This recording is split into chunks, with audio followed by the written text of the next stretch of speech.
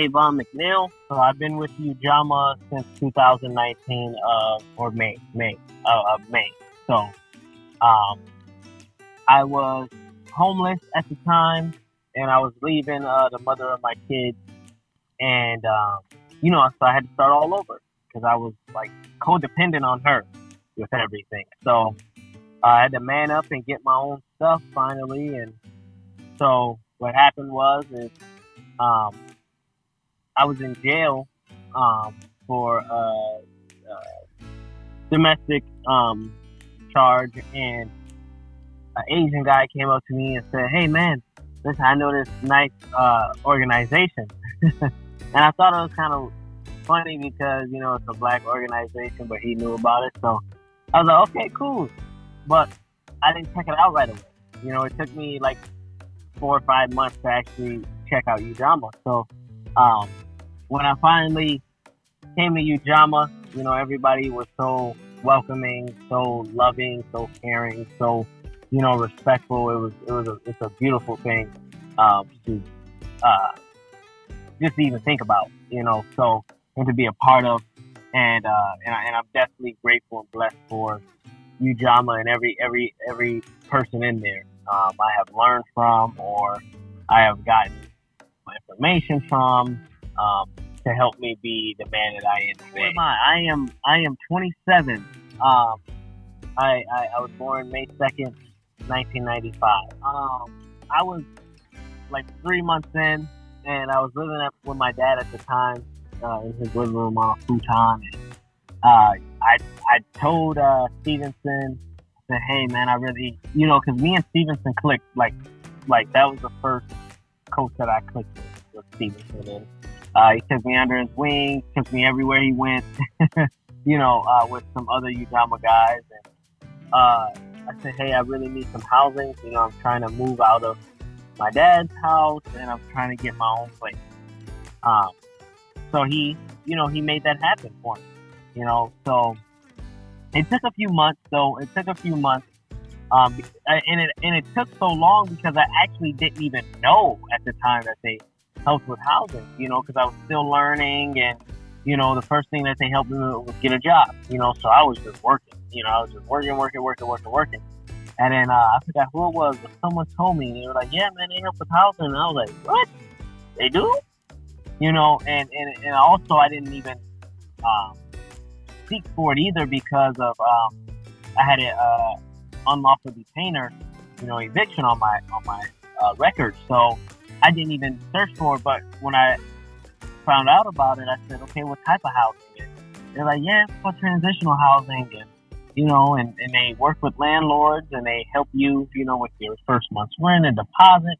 I was like, "Well, when you find a place," I was like, "Oh, that's perfect." So, um, so I had, so I was with their housing, or when I got into their housing, it was October. So I started at Ujamaa in May of 2019, and in 2019 in October is when I moved into their housing. What else has Ujamaa helped me with outside of housing was I took a whole lot of, for an example, most importantly, I got my anger management done and completed through Ujamaa with Darnell. He supported me and motivated me through it, and he was by my side, and always just giving me those talks that I need to help me to think better and to think differently, and not walk around so angry. So that's one of them, most importantly to me. And then also they helped out with so many classes. I have my forklift certification, my detailing certification. They help with welding certification. So they have. It just depends on what you're looking for. So I wasn't sure what I was looking for, so I had my hand in everything that they had open. So, and then they also, had a class that helped me save. Teach me how to save, which helped a lot, because that was my big issue too. Because I always had a job, I just didn't know how to spend my money wisely. So, just having those classes to help you move forward and actually get somewhere really helps, and like you said, Ujama puts in the work, and they're there to help, they're there to help, black males. It's just really if you want it, and there is no limit. They don't. There is no limit. You can do as much as you want to, and Ujama will not, you know, turn you down or say no. That's too much or anything like that because I did almost everything that they offered. So I'm definitely grateful for Ujama. Speaking back to my, what I had to do to change my mind, and that is a big, big, big, big part, in transformation. Um, and it is tough. It's very tough, to say, what, I want better, or and to say that, but also to work towards that and to find out what that is anyway. So you can say it, but it's like, you have to tell yourself, okay, I know that I'm used to living this way, and my choices got me down this road, and and it wasn't pretty, So do I have to be uncomfortable for a little bit, to make a change? And it's like most of the time, yeah. So it's like, am I willing to be uncomfortable, for good, and some people have to, and a lot of people have to, really talk to themselves, because that's what I had to do, was really talk to myself and say, you know, I'm already uncomfortable. I might as well be uncomfortable for the right reason, for a good reason. So, um, it took a lot of crying. It took a lot of, hurting and saying no to certain things, or, and letting a lot of stuff go too. There's a lot of stuff that you have to let go, that you're used to doing, or that you're comfortable with.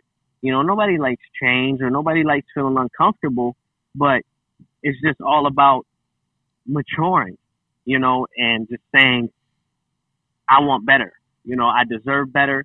And then also, with if you have children, you got to think about them. Who you are is who they see first. And if they see someone broken or messed up, they're gonna think that's normal, and they're gonna follow in those same footsteps. So I want to be happy. I want to be at peace as much as I can, and I want to live right as much as I can.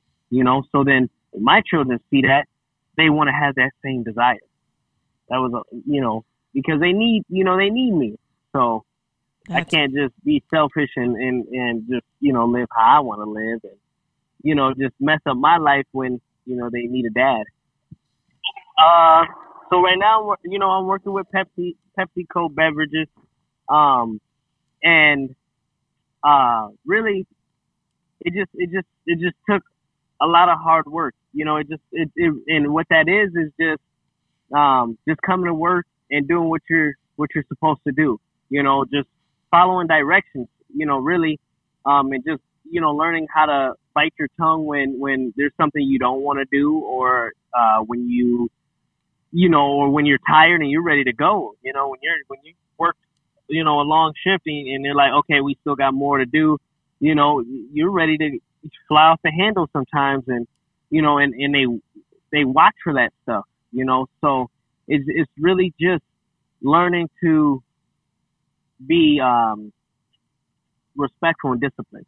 And just saying, what, I have goals. I have achievements that I want to achieve. And I just, so I come to work with the best attitude I can. Sometimes, I did have, a bad day, but, when those good days overpower the bad, they don't even remember those bad days. So you just go to work and give it your best, and give it your all, and work hard. Really, just work hard. I want to tell people that it's really what you want. If you want to grow, there's companies out here, especially Pepsi for an example. If you want to grow and you want to make more, and you want to make more money, and you want to make more money and learn more, you just really just have to just be disciplined. Just go to work and give it your best. Give it your all, because yes, I did. I started from temporary position, got hired on, and then boom, now I'm in management. And I never thought that I would be there. 8 months later, and now I'm in management. And there's people that's been there for years. So it's really just your attitude. If you go to work with the attitude of, I want to give my best, I want to give my all, they will see that. They'll see that, and they will support you, and they will build you up. I have great, bosses that given me that recognition, and they helped me in this position, and they spoke for me, so I really appreciate them as well. So I just think of it like, it's what do you want your future to be? Do you want it to be, messy, or do you want it to be something? Do you want to be someone? And I want to be someone. So I'm constantly just having the drive to just grow and to build, and if it's so easy to do that. It's so easy. You just had to find something to give you motivation. My motivation was my children. My motivation was my own self. I always let my work speak for me. So you just have to find something you're good at. And just like Otis told me, he said, no matter what it is that you do, you be the best at it. Be the best in the room at it. And ever since he told me that, and I think that was either in 2019 or 2020, he told me that. Now, everything that because he told me, he said, if you want to be a CEO, this is what you do. He said, it doesn't matter if you become a dishwasher. You be the best dishwasher in the whole building. So ever since he told me those powerful words, everywhere that I go, every job that I do, I make sure to be the best. And I make sure everybody knows that I'm the best. And if I lose, I'm gonna come back and I'm gonna win. So that's a powerful thing that I think a lot of people should hold on to, is what Otis said. It's just, whatever it is that you find that you like to do, be the best at it. The big thing is I would tell my young Kayvon is put yourself first. Everything else will be there. Everything else, will come, but put yourself first. Your self-worth, how you feel about yourself, how you think about yourself, how you describe yourself. Because a lot of my issues was how I looked at myself. I didn't love myself. I didn't feel accepted. I didn't, feel loved by anyone, and that was because of, my childhood,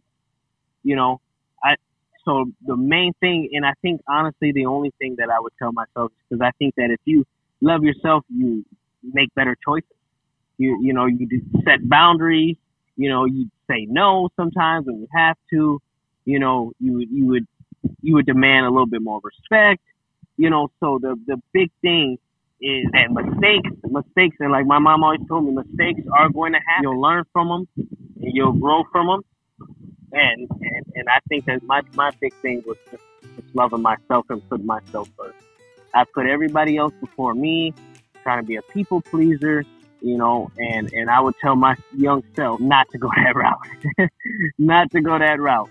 To love yourself, put yourself first, and to put business first.